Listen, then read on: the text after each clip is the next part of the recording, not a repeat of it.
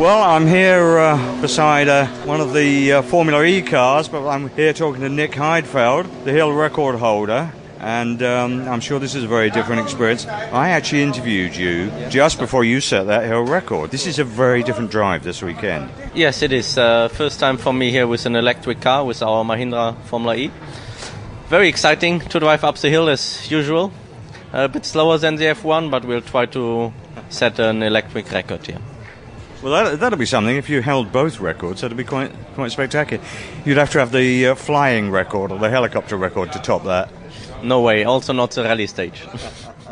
But what is it seriously like to drive the Formula E? It's one of the themes we've been pursuing this weekend, just the differences between F1 and Formula E. And there's a lot of guys that were in F1 are now in Formula E.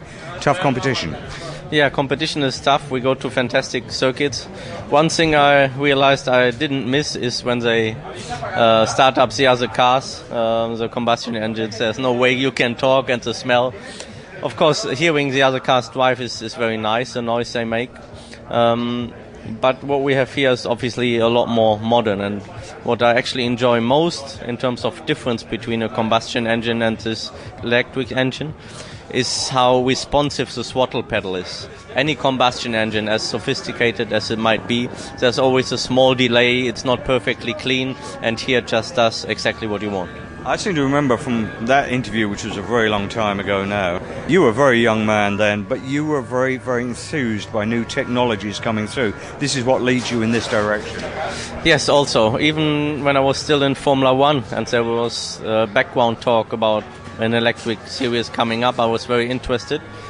So when it finally happened, I wanted to be there, and I've been there since season 1. Now we are in our third season, and it's growing well. Obviously, it's not at the same level as Formula 1 is, but we have more manufacturers coming in. We go into cities, like we've been in London, we've been in Berlin. Later we will go to New York, we've been to Moscow, we go to Montreal. So this is as exciting for the fans as also for racing driver, because street circuits are obviously very, very challenging. And you're going to try and set the Hill electric record a bit later, yeah? I will. Good for you. Thank you very much.